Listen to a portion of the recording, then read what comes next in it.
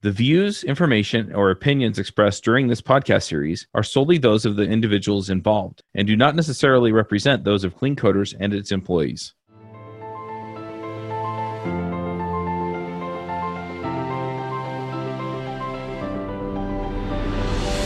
Hey, everybody, and welcome to another episode of the Clean Coders podcast. This week, we're talking to the Clean Coder himself, Uncle Bob. Bob, how are things going these days? Well, hunkered down, self-sheltering, social distancing, all of that kind of thing. You and I and the folks listening are all probably in that very lucky situation where we can continue to work from home, at least most of us. Yep. The technology that we have created and supported and now use is kind of a lifeline. Imagine this 50 years ago. It would be a very different story. As bad as it is, it'd be much, much worse. Yeah, absolutely. I'll try not to breathe too hard on the microphone and not get you sick. Viruses can come right through the wires. Internet will transport. That's the Internet Transport Protocol, right? The Virus Transport Protocol, VTP. Yeah, okay. Yeah, something like that. Yeah. Early in my career, I figured out which jobs were worth working at and which ones weren't, mostly by trial and error. I created a system that I used to find jobs and later contracts as a freelancer. If you're looking for a job or trying to figure out where you should go next, then check out my book, The Max Coder's Guide to Finding Your Dream Developer Job. The book walks you through figuring out what you want, vetting companies that meet your criteria, meeting that company's employees, and getting them to recommend you for a job. Don't settle for whoever has listed their job on the job board. Go out and proactively find the job you'll love. Buy the book at devchat.tv/jobbook. That's devchat.tv/jobbook. So I asked you what you wanted to talk about today, and you said the Scribe's Oath. Yes, that's correct. I went out there and I looked up Scribe's Oath because I'm thinking I ought to know what this is, right? And I'll admit I had probably seen it before, but yeah, it turns out that everybody that talks about you talking about it. So is this something you came up with, or? It is some time ago. It was back in 2015. I wrote a blog. And the blog is called The Programmer's Oath. And I do talks on it. And the talk is entitled The Scribe's Oath because I make a reference to the ancient scribes and the way that they led their communities the way we sort of lead ours. Well, what I wanted to talk about was the Programmer's Oath. There's 9 points on this. I thought it'd be good to just walk through them one at a time. And as a preface, we in the software community do not have a fixed set of ethics that we adhere to. What are the ethics that we ascribe to? And we don't really have one. We're not taught one. Mm-hmm. And that's becoming problematic as software becomes more and more integral into our society. Yep. So way back in 2015, I proposed an oath, which was just a set of ethics. It's an ethical statement. It seems to me that most programmers would immediately agree with it, but maybe not. But I thought I'd throw it out there as a suggestion, and then we can discuss it further and maybe refine it. Sounds good to me. I guess we're going to start at the beginning. At the beginning. So the oath is located at blog.cleancoder.com. And then you can just scroll down till you see the Programmer's Oath in case you wanted to follow along. And I'll put a link in the show notes too. What's that? I'll put a link in the show notes too. Okay, good. All right. And so it starts out this way, a little bit of formal language. In order to defend and preserve the honor of the profession of computer programmers, I promise that to the best of my ability and judgment, and then there are 9 points. And the first point comes right out of the Hippocratic Oath. I will not produce harmful code. Now, what does that mean? What is harmful code? And I thought about this for a long time, trying to make this similar somehow to the Hippocratic Oath. And it seems what this means is that there's no way I'm going to adhere to this all the time. because we all produce harmful code, right? I'm not going to deliberately produce harmful code, but... So there it is, right? It's to the best of my ability and judgment. Okay, fair enough. Okay. So how do we classify harmful code? And there's the obvious way, which is to say that it does harm to other people. So, for example, the guys at Volkswagen who who wrote the code that cheated the California EPA testing equipment. That was harmful code. And it was intentionally harmful code. Right. And those guys deserve to be in jail. And I believe some of them are in jail at this point. And so that's one aspect of harmful code. When you write code to intentionally harm or defraud or cheat or lie. Right. But there's another kind of harmful code that is a little less obvious than that. And that's the harm that you do to your fellow programmers when you write code that is difficult for them to maintain and support. And this happens very frequently as well, as programmers who are under schedule pressure choose to write code that they know is going to be difficult for others to maintain. And they do so with the excuse that somehow or another this is going to make them go faster. Now, I think I've made the point many, many times that writing messy code doesn't make you go faster. It makes you go slower. But the excuse still seems to survive. People will rush in order to meet a deadline, and they will release code that then harms everyone else on the team. It also harms the business that they're trying to support, the employers that they're trying to satisfy, or the customers they're trying to satisfy, because it changes the maintenance characteristics of the system to make it much more difficult to keep that system functioning and to modify it when it needs to be modified. That's another level of harm. Yeah. How do I put it? It's an easy trap to fall into, and it's not because it's quote unquote faster. It's because I can call it done and skip some steps. But yeah, so you clip this, you have it working, but you skip the cleanup step, and that therefore it's harmful because somebody else has to deal with it. I'm also wondering if insecure code falls under this, right? If I don't take the right measures to write the security measures into this that I need to protect the information of my users. Yeah, clearly that would be a case. And it brings into question the entire rationale behind SQL. SQL is a textual language that allows you unlimited access to the underlying data store. Why would we permit anything like that in our systems? Since text can be brought in through the interface and executed, why would we allow SQL into systems that require security? And I can't come up with a good answer to that question. That seems to me to be irresponsible. SQL itself should not be in those systems, or if it is, it should be so well buried behind firewalls that there's no way to get textual data from the outside world into a SQL statement. Okay, so I'm curious then, what are the alternatives? Well, the alternatives are a good API. You don't need SQL for accessing data. You just need a good API, and an API can't be transmitted in through the user interface. Just a nice sequence of function calls. This, by the way, was the original relational database. SQL came along later. Early relational databases, you just had subroutines that you called, functions that you called to query the data, and then SQL came along, and SQL came along as a way for users, not programmers, users to write reports, to query the data and write reports. And then somehow that got turned into a programming language that programmers now use on a regular basis and hide behind things like Hibernate. Wouldn't it be nice if Hibernate did not translate into SQL, but simply access the underlying data? I think that's an interesting point. I mean, yeah, if we had just other APIs where it's like, deliver this data into these columns. Yeah. Right?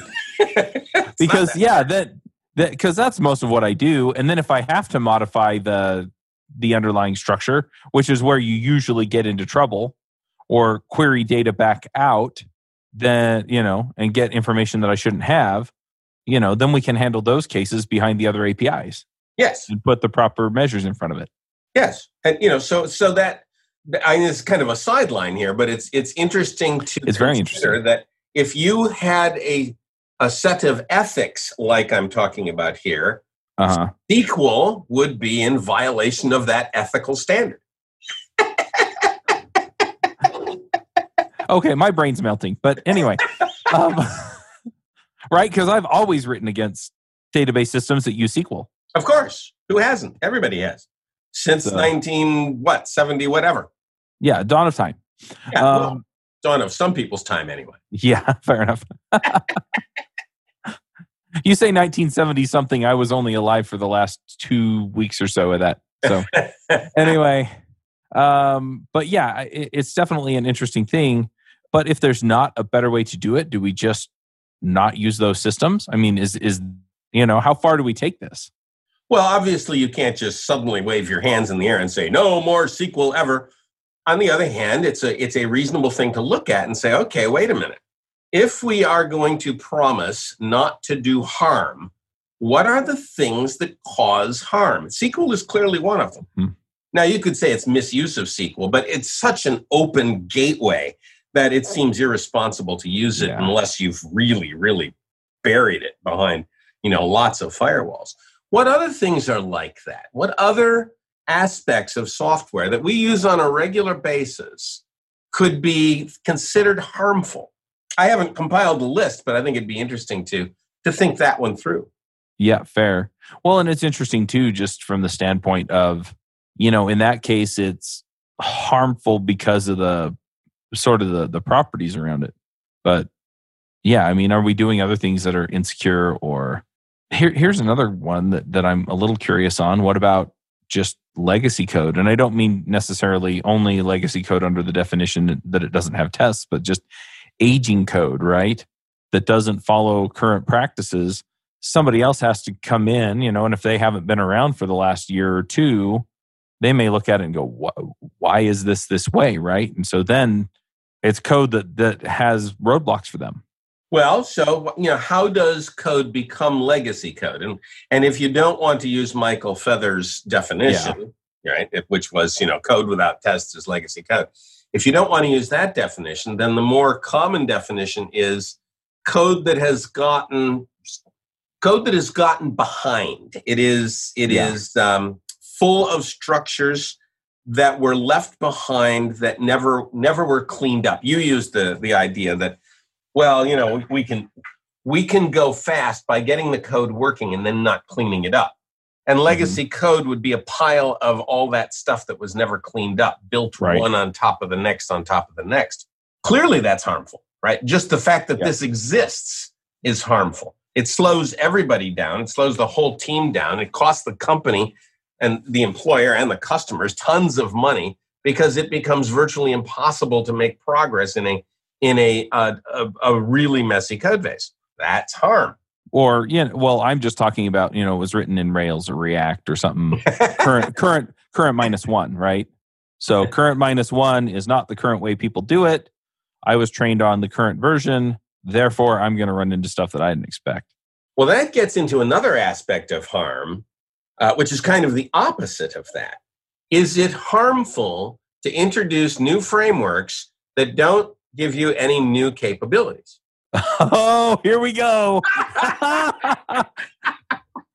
So I am still very connected to the Ruby community, and a lot of people feel this way about the front-end frameworks. It adds a bunch of complexity, and I'm not convinced that it adds enough complexity to justify what it's supposed to solve. So, and this, by the way, this happens in more than just the Ruby community, right? It's everywhere. Oh, yeah, absolutely. The Framework of the Month Club is a very active community. Well, even within the framework communities, I mean, we do shows on Angular, React, and Vue. And I think React is where I see most of the discussion around this. But, they'll introduce a new feature. Another one that's currently hotly contested in the iOS community is Swift UI, right? It's, okay, they introduced Swift UI, they encourage us all to use it, and then a bunch of people are coming in and saying, it's not ready yet for what I need it for. In other words, it adds more problems to my solution set than it does solutions. Like it solves some problems, but not enough of them to make it worth using.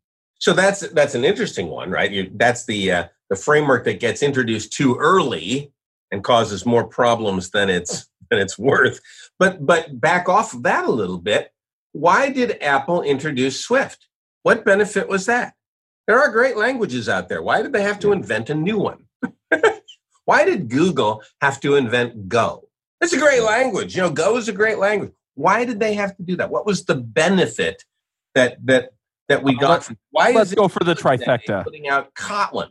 Facebook gave us ReasonML. I don't know. I'm just saying. ML. I haven't followed what Facebook did, but the the underlying question there is: are we getting benefit or harm from new languages, from new frameworks? Fair. Right. And if they're providing some kind of new higher level of technology, then I think we'd be getting benefit from them. But I haven't seen a new level of technology and software for probably 30 years. So I'm very cynical about whether or not this is really beneficial and whether or not it's just a way to keep stirring this pot that nobody wants to stop stirring. Yeah. At the same time, though, a lot of these languages, while they don't necessarily radically advance the state of the art, right? They just present a different way of doing the same thing. And so this might be better in this case. And, the trade-offs are there. But I don't think it's harmful to use those languages. So, going back to point number one, why did Google have to produce Go? I don't know. Is it harmful to produce code in Go as opposed to something else that already existed? No, if the company wants to use Go and they commit to Go, that doesn't seem harmful. On the other hand, what if you've got a company that's dedicated to Java, they've got a lot of Java code, and then one of the programmers says, I'm doing this next thing in Go. Yeah, no, that's a different issue, right? Go, right? And then the next programmer says, well, I'm using Python. Yeah. And now you've got this, Tower of Babel that the company doesn't really understand, doesn't know that this is happening. And you've got programmer A doing one and programmer B doing the next thing. And it all goes that crazy. Creates, that and creates then they all issues. quit. Yeah. Yeah, absolutely. But yeah, so at what level of harmful is harmful? How do you measure this, right? Because there may be trade-offs, right, for what I'm doing to where it's not necessarily poorly maintained or hard to maintain, but, there's a trade-off between performance and maintainability. Yeah, absolutely. So, and again, it goes back to the preface here. I promise that to the best of my ability and judgment. Right. So I know a group of programmers that did switch to Go, and it was absolutely the right choice for them. They were using .NET before, and they switched to Go, and they managed to cut their the number of servers in their server farm down by a factor of 10, just because the language is so much more efficient. And they're very happy with their choice, and it's a nice homogeneous team of people, and they're all dedicated to it. Works fine, right? So I don't want to attack Go. I don't want to attack any particular language, but it's important for us as programmers to look at our choices and see if those choices are harmful, even though they might be titillating. They might be exciting. Ooh, the next framework. Ooh, the next language. I should do that. Man. When you're bringing that into an existing environment, that can be harmful. Yeah. This thing looks cool, so I'm going to try it out on this project. And then it turns out to be a long-maintained thing, even though everything else is written in something else. And so now you have a maintenance burden that people aren't as qualified to fill. Yes. Right. I've never done that. No, me neither. I never did that. No. Okay, all right. Yeah, fair enough. By the way, if you want to hear about the company that did make that .NET to Go switch, I interviewed Jonathan Oliver and Michael Watcut from. Yeah, those are the ones, right? On this show, so those will be out before this one comes out. So okay, good. Yeah, Smarty Streets, great, great bunch of guys. Wow. And there's a whole series on cleancoders.com about Go and the way they've used it. And so, I had the benefit of driving over to a restaurant and interviewing him in person. So before we were all self-sheltering and hungry. Yes, exactly. But they're local. They're 20 minutes away. So are you in Utah? Yep. I probably knew that. Yep. Okay. All right, well, let's move on to number 2. I think we've kind of hashed through that and given some people some idea of what we mean by harmful. And I really do like, you keep coming back to the best of my ability and judgment. So, strip away what you want to do and just dive into what you really ought to do to avoid writing harmful code. Yeah, it's just a matter of thinking things through and making sure you're not harming someone or something by your behavior. All right, so point 2. And again, we preface it with, I promise that to the best of my ability and judgment, the code that I produce will always be my best work. I will not knowingly allow code that is defective, either in behavior or structure, to accumulate. Now, I worded that one very carefully.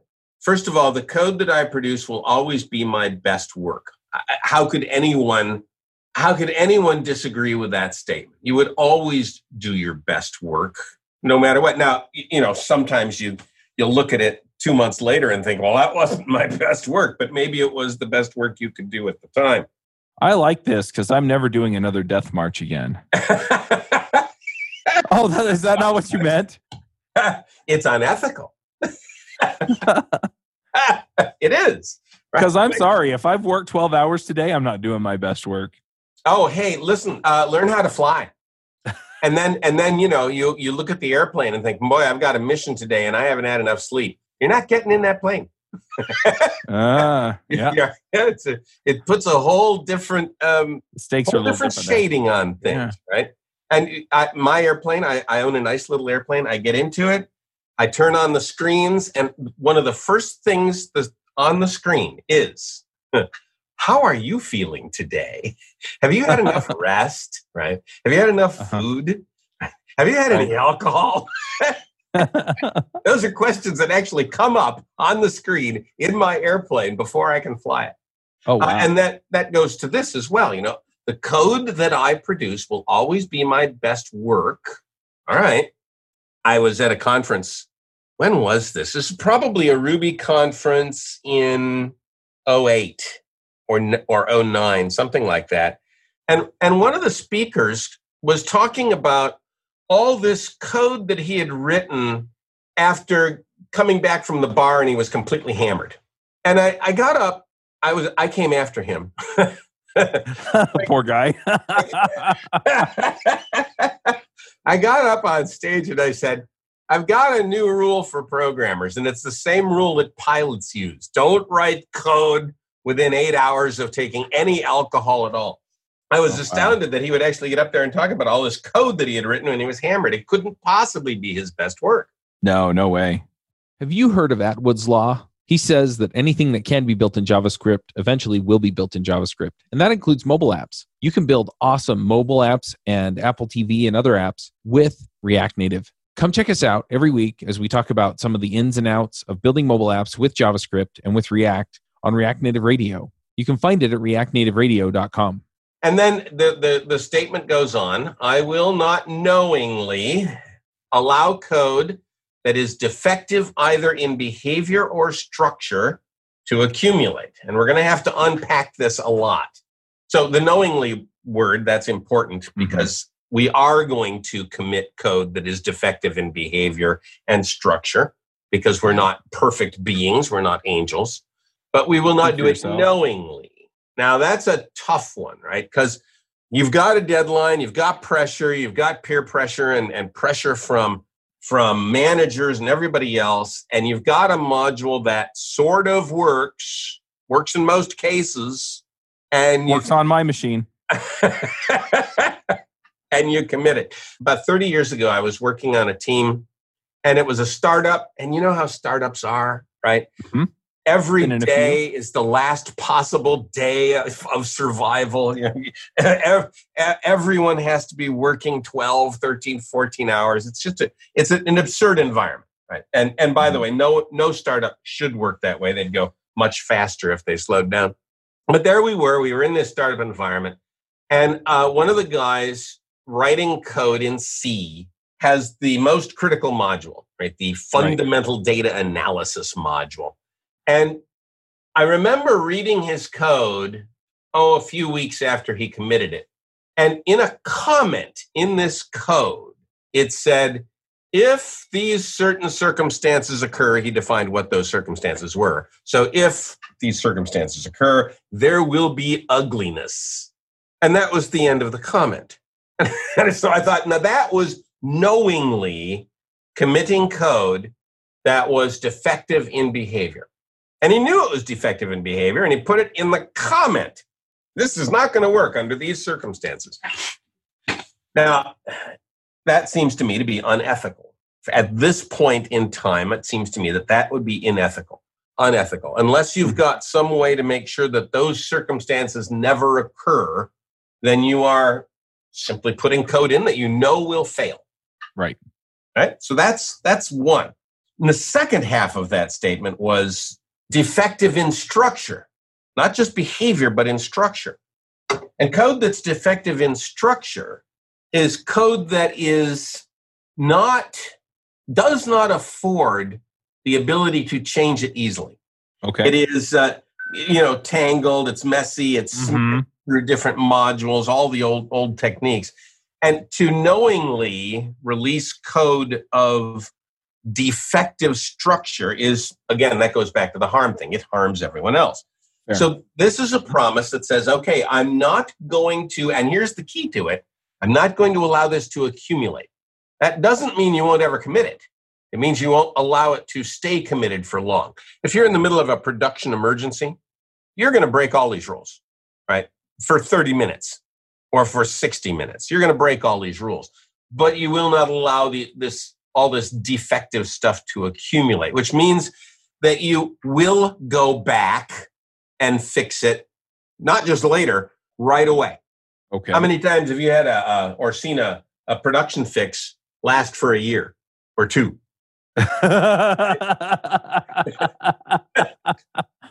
We'll go back and fix it someday, maybe. Sure. Yeah, we'll go back and fix it. It's on our list. It's in the backlog. You see this sometimes happen when people have a continuous build environment and one of the tests starts to break and it's annoying. And everybody knows why it's breaking.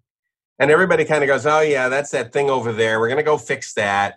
But it's annoying to have it break because it sends email to everybody on the team every time the continuous build runs. And somebody finally says, can we just turn that test off? And they pull the test out of the test suite. And then it's forgotten. Oh, no, right. The test suite is passing again. And no one ever goes back to put it in. And no one goes to fix the problem. Same kind of issue. So when you talk about not allowing it to accumulate, that's the other thing I'm wondering about is what if it's already there? Well, it's accumulated, hasn't it? Yes. So that puts an ethical pressure on programmers to unaccumulate those defects. Now, you have to do that over time.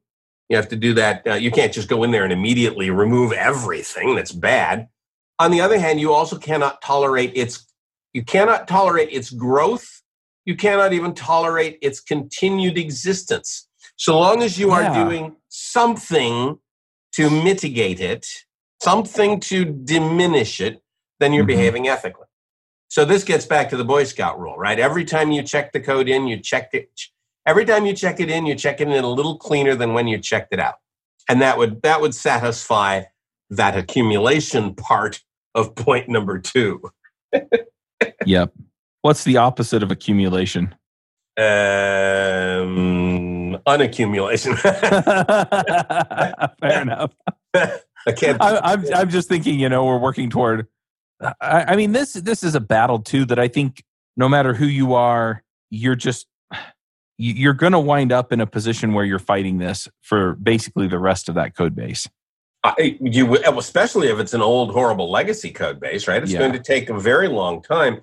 Even if you've kept to all the rules and everything is clean and beautiful and you've got all the tests and you've refactored left and right, you still have to be looking at the code base and checking it in a little cleaner than you checked it out. Right? You can't let you can't let the defects accumulate. You cannot ethically allow the defects to accumulate. And by the way, who is harmed by the accumulation of those defects? Why is this an ethical issue? And the answer is that, first of all the programmers are harmed, but the business is harmed and the users are harmed because it makes it very difficult to maintain that system the way that everyone expects it ought to be maintained. Yeah. Well, and this is one thing that I've seen is that a lot of people, especially you brought up startups, right? So we're in there and we're working furiously on this code. And initially, it's real easy to add features, right? It's like, oh, we need this new feature. Well, there's not a whole lot there that it's going to impact.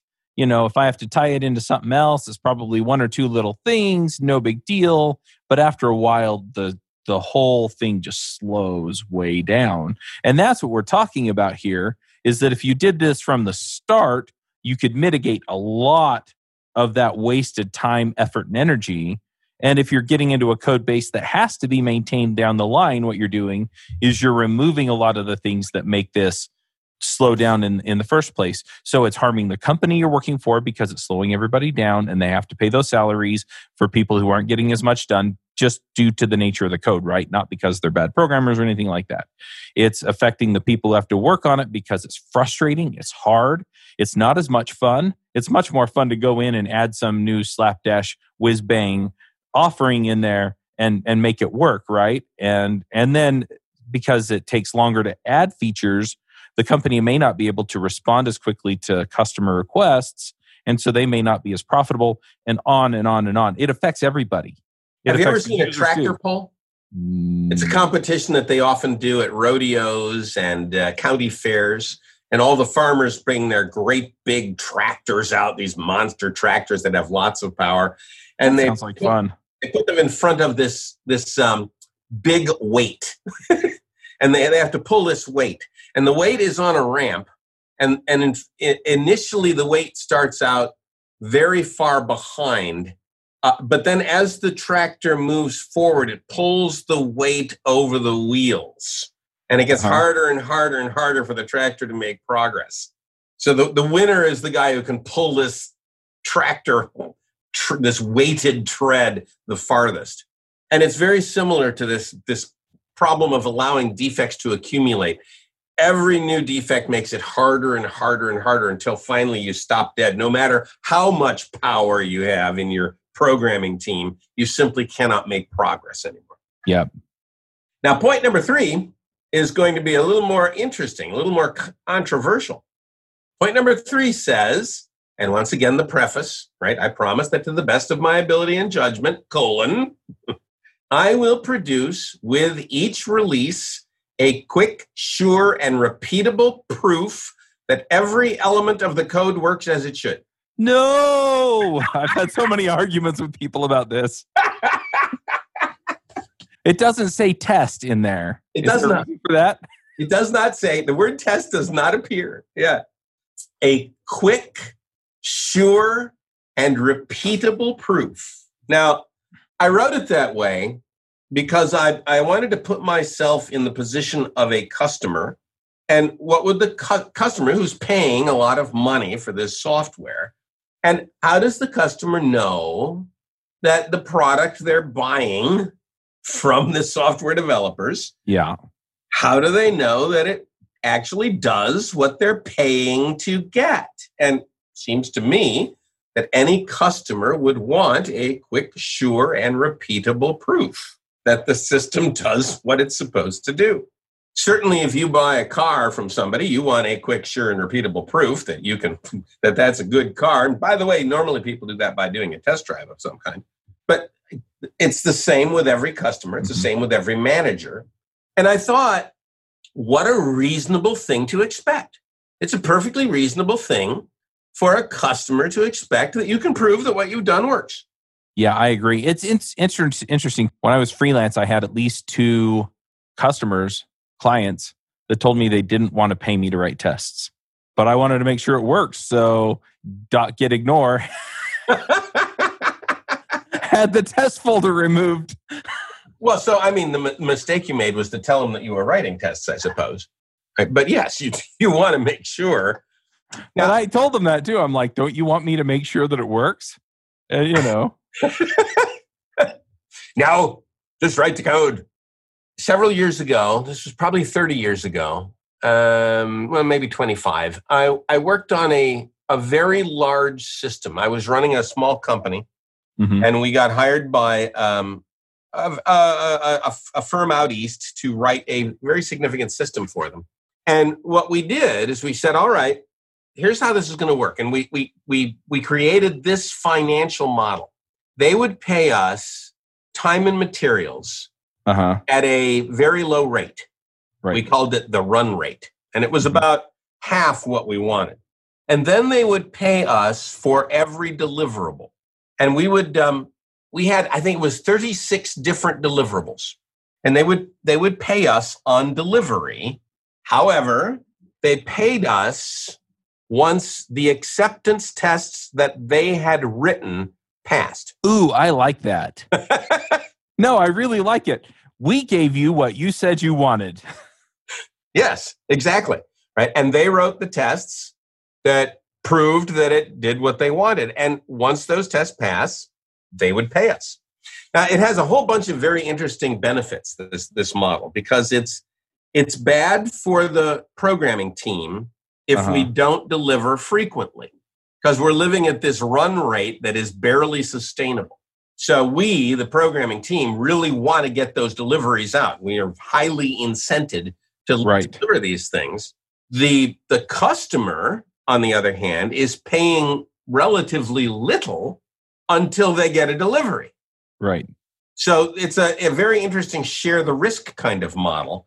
And both of us are very focused, both we and the customer are very focused on those acceptance tests. Mm-hmm. They define them, and that's how we know what we have to do.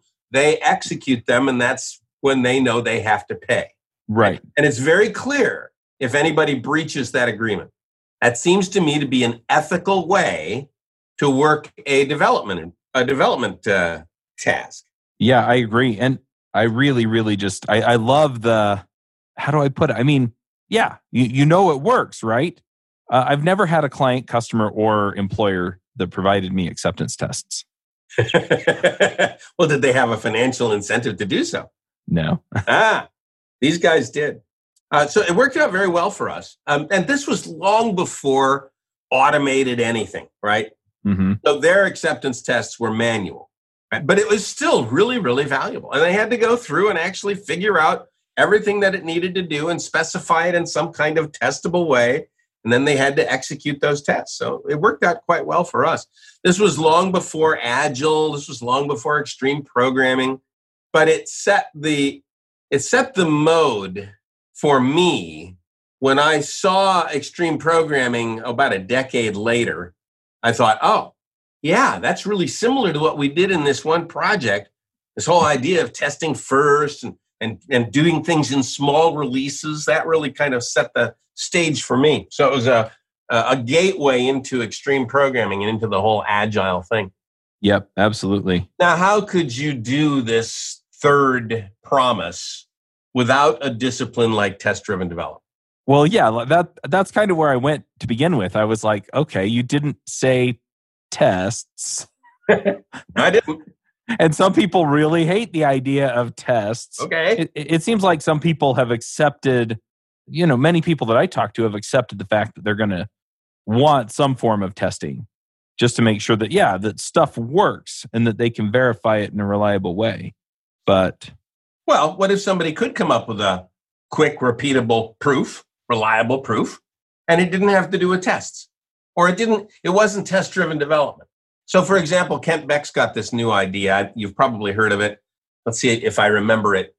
Commit, test, retract. Something like I can't remember what it is. Yeah, I talked to the Smarty Street guys about this, and it was something test or commit. Oh yeah, test, retract, or commit. Something like that. Yes. So you have to write a test, but you don't have to write it first. Right? In test-driven development, you have to write it first. You have to write a test. You don't have to write it first, but as soon as you commit, if the test fails, you retract all the code you just wrote. Yep.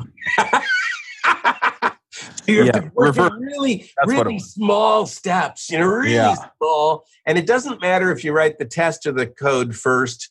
It just has to be very small and it has to pass. And you only get one shot, right? You type a little code, a little test, you commit. Yep. Oh, I screwed it up, and it deletes everything, right? Have to do it over again. Now, okay, that's a perfectly reasonable alternate mode to create a test suite. Is there some other technique for creating a repeatable set of proofs? Maybe there is. Maybe there's some logic language that you can specify the system in, and the logic language somehow exercises the system. I don't know, but I didn't want to. Still a test. I'm sorry. But all requirements are tests, right? Yeah. All requirements are tests. There's no way to separate them. But in this oath, I didn't want to mention test-driven development because there might be a better way, or there might be a different way. But the idea of a quick, sure, and repeatable proof, I think, is a reasonable way to state that. Yeah, I agree. All right. Number 4. It's funny because the first 3, I'm just like, I get it. And I think people kind of get where you're coming from with these. Number 4, I think you're going to, you might have a little bit more pushback from people. And that's I will make frequent small releases so that I do not impede the progress of others. Ah, yes. Okay. So I put this one in there because it seems to me to be unethical to work on a team and to check out a module and keep it checked out for a month and then expect everybody else to have to deal with the merge. Yep. I have a nightmare story for this one. So at one point there was a company and they were trying to do, how do I put it? So they were doing like rent to own, but it was online. And, so we were building the whole system that financed that. And they got partway through the first stage. And I just realized there's no way we're going to make it through all 9 in one episode. So we might have to do a part 2. Thinking, hey, we're going to have to do this in 3 episodes. Yeah. But anyway, so then they decided, well, we'll speed this up. We'll have a team working on phase 2 while we're finishing phase 1. And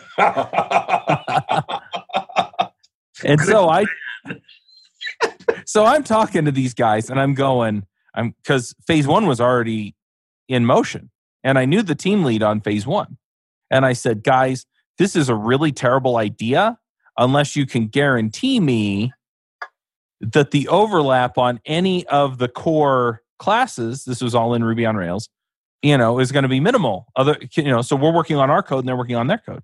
And they're like, oh, yeah. It's not going to, And I'm like, okay. I'm like, this is the class that I'm worried about, right? This is the one class, the one model in Rails that I'm thinking there's going to be some overlap. And they're like, okay, well, we'll make sure that the phase 1 team is in lockstep with you guys so that this isn't a problem. The idea is that we would get their code as they were working on it. And that way we could just adapt to those small changes, right? And that's kind of what we're talking about here. So yeah, about a month in, we get this overhauled version of the class all at once, right? They merged their branch. Yeah. One of their developers merged the branch. Yeah. And all of our stuff that was depending on those APIs just, all our tests failed. None of our code worked. I mean, it was a disaster. And we were promised that we would work with those small, frequent changes and that there would be communication. And it turned out that both of those things failed. And so that's where we wound up. So I look at that as a breach of ethics. Yeah. And I look at it as a breach of ethics because it impedes everyone else. It makes you go faster. If you're the one who's got this stuff checked out and you're just hacking away at it, right, you get to go faster, but you're going to slow everybody else down once you release your wonderful new work. And the only way to make sure that the team continues to make progress in a reasonable way is very frequent check-ins to the main line. Right. Real frequent check-ins to the main line. That may mean that you have to have feature switches or toggles or something like that. But to hold these things out for long periods of time is going to be a nightmare for the team later on. So it seems to me that's actually an issue of ethics. I agree. Well, you're an easy guy. Well, I've had this pain, right? Yeah, I've seen this firsthand. And it took 3 or 4 of us literally an extra week to do that work. And the client wasn't happy either. No, really. Right? Because they paid for all this work that... What's all this extra work? What? Yeah. Yeah. So 100% there. This is a tricky one though, because it's also hard to get people to buy into this, especially since a lot of companies work on the idea that I will fork the branch in Git, I will work on it until my feature is done, and then I will go through merge hell. Yes. So how do you convince people that's a terrible idea? You just state it as an ethical imperative. That's my solution. It is now an ethical imperative not to do that. You see a lot of the agile and the large frameworks out there, and they have this notion of the trains. Have you ever seen that? I think one of them is safe one. I don't know. I can't remember all the agile and the large things, but they have these notions of trains, and trains are like major releases, and there are parallel tracks with all these trains on them, but they're all, a month behind each other. Right. And the programmers have to get their features ready to load them on the train as the train goes by. I don't know if I've said that very well, but you could be working on multiple features. You just have to work several months staggered because these trains are going to be several months staggered. Right. And it seems to me that's a breach of this idea that having, teams working on features that are staggered like that necessitates these horrible merges and these horrible blockages at some point. Now, maybe I've got that wrong a little bit. Right. But I certainly don't want to see people holding their code out for weeks or months and then causing these big blockages to occur as we have to do the major merge, which never works right. Yeah. So my solution, if I had my druthers, is I would just grab the person who's saying, we're going to work this way. And I'd be like, hey, when I tell you, you have to come sit by me for like 3 days. Yeah, you do the merge, man. Yep. All right, we're going to pair program this sucker. Well, I'm not a programmer. I'll walk you through it. Maybe we should make these smaller so that the merge, because you are going to have conflicts. There's no way to avoid it. But if there's small changes, then it's really easy to look at it and say, okay, there are 3 spots that conflicted, and I know what these mean. Or maybe there's one of them that it's unclear. So then I go talk to the person that Get Blame tells me wrote the other line of code, because they changed it not too long before I did, and I haven't seen it yet. But then I can go and I can handle it without dealing with massive implications for the whole system. Right. If you've just got a couple of conflicts, they're fairly straightforward to fix. If you're checking in every hour, you will have very few conflicts. That's and the true. conflicts you do have happened in the last hour, right? That's true. So you probably know exactly what's going on, especially if you had some kind of a stand-up meeting that morning and you knew what everybody was working on. Yep. Well, I think we should probably just wrap it up here and then schedule another one for like next week and finish this up. Sure.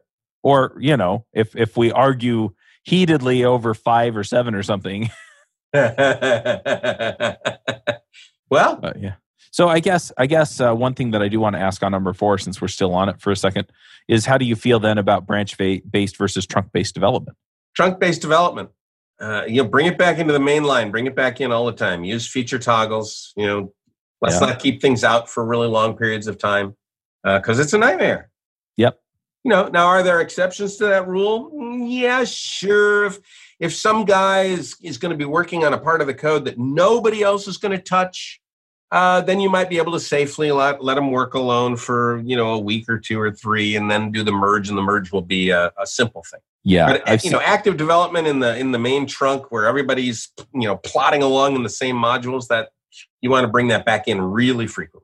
So one thing that I've seen that people do, though, is they either keep their branches extremely short-lived or they do trunk-based. But then they've got, like, in Rails apps, for example, it's like, okay, we're on Rails 5.2. Rails 6.0 is now stable and released. It's been, people have been shaking it down for the last couple of months, and any bugs have kind of come out of it. We want to upgrade, and so they'll make an upgrade branch. And then somebody will work the upgrade for a few weeks. Do you still think that should be done in the branch and just have everybody go in and hammer it out until it's done? Or no, I understand that one. That one seems to be to me to be a reasonable way to proceed, because you have to touch virtually the entire code base. Yeah, but you're doing it in an extremely disciplined and organized way. There are very a set of obvious things that need to be done. It's always the same thing. Right.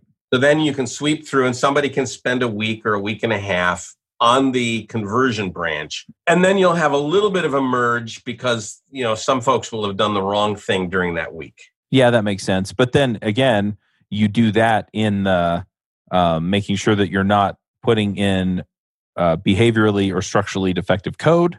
Oh, yes. And you make sure that the tests or, however you're proving your code still works, you make sure that that's all functioning as desired as well, so that you know that, hey, I didn't break anything when I upgraded this sucker.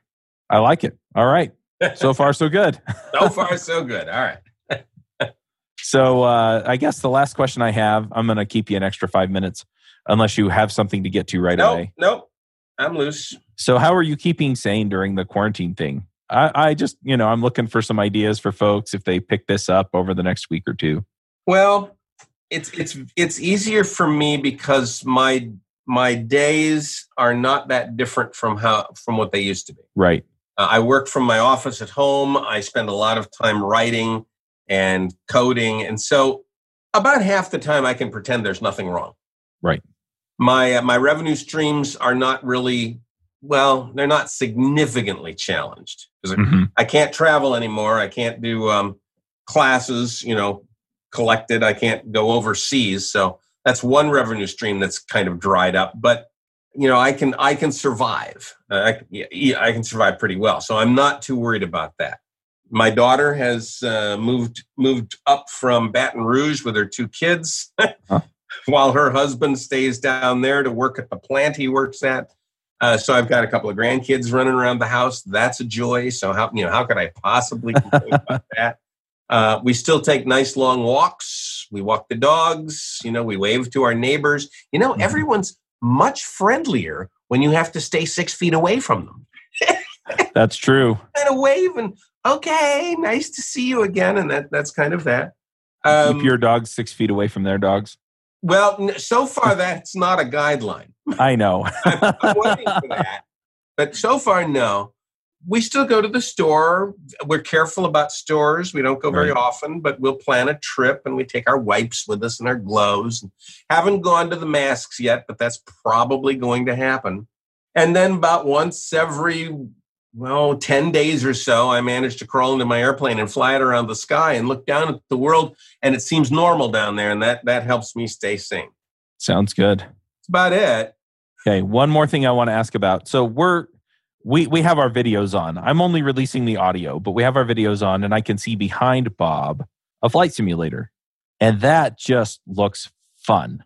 So if I want to set that up for Chuck, what recommendations do you have as far as what I buy, what software, what hardware? So I'm using a software called X-Plane. I think it's X-Plane 11 or X-Plane 10. I can't remember what the version number is, but it's the latest version of X-Plane. It's tremendous. It's absolutely tremendous. It has, geographic and city databases for the entire world. X-Plane 11. United States, but if I fly over a city, the city is there. Some of the buildings are even there. Not all of them, but some of them. If I fly to an airport, the airport is there. It's the right airport. It has the right runways. It's very, very good. The physics models are terrific. I like to fly. I own a Cirrus SR-22, so I like to fly that, and the simulator does a very good job with that. I have 3 screens set up so I can look out the front window and the 2 side windows. That's very important when you're actually trying to land an airplane. So you want to be able to look to the right and look to the left and see if you've got the runway lined up properly. It takes a lot of computer power. Okay. Right? Because you want to keep a 30 frames per second frame rate going. Right. So it takes a lot of computer power, a really good graphics card. So I bought a special purpose processor from the folks, the X-Plane people recommend one. So I didn't buy the top of the line one that was water cooled. I didn't buy the water cooled one. I did buy the one down from that. And it's just great. I mean, the way it models weather and storms and rain and snow and clouds, and it's very, very good. The sun moves across the sky at the right speed. It knows where you are on the planet. So you can do day trips and night trips, and you can set it up to automatically get the weather the real weather. So as you're flying along in the real weather you would be flying along in, the real time you would be flying. So it's very, very useful. Very useful. If you're a pilot and you want, you need a way to practice because you can't practice right now because you're locked down. It's just great for that. And then you get good controls. And there's folks that have made very good controls. The yoke, the rudders, the radios, the autopilot. And then you get a tool called ForeFlight that runs on your iPad. And that gives you a map. It shows you exactly where you are on the planet. It shows you all the airports. It shows you your flight path. Nothing could be better. I can sit there for an hour and just fly my imaginary airplane anywhere I want to fly it. Nice. So if you're the only pilot in an airplane, I have to ask this. And it's just because I'm 12. But if you have to use the restroom and you're flying and you're the only person flying, do you just hold it or what? Yeah, that's a problem sometimes. So, you first of all, you practice disciplined bladder control. Fair enough. You don't bring fluids with you. You don't drink a whole Diet Coke before you get into the cockpit. So you're thinking about that before you climb in. I got you. Give yourself about 3 hours, right?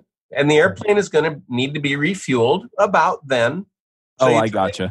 You try and plan your fuel stops with your bladder brakes. And then in emergencies, there are these little things that you can get. And, they roll up into a nice little tight thing and you can undo them. And they have the same stuff in them that diapers have in them. That stuff turns into gel. Right? So you go in them and then you fold them up and throw them out when you land. I haven't had to do that yet, by the way. My bladder control has been pretty good. I expect, however, that when I have certain passengers, I might have to let them use them. Because if a passenger says, I have to go and I have to go now, there's just no way to do that. There's no freeway on-ramp with a Flying J that you can stop at. It's going to be 15, 20 minutes before I can get the plane on the ground and to a place where there's a bathroom. So, And so you let everybody know. Okay. When you fly with children. Yeah. Well, yeah. Yeah, if they're 4 or 5 and they're not in diapers, be prepared. Yeah, makes sense. There you go.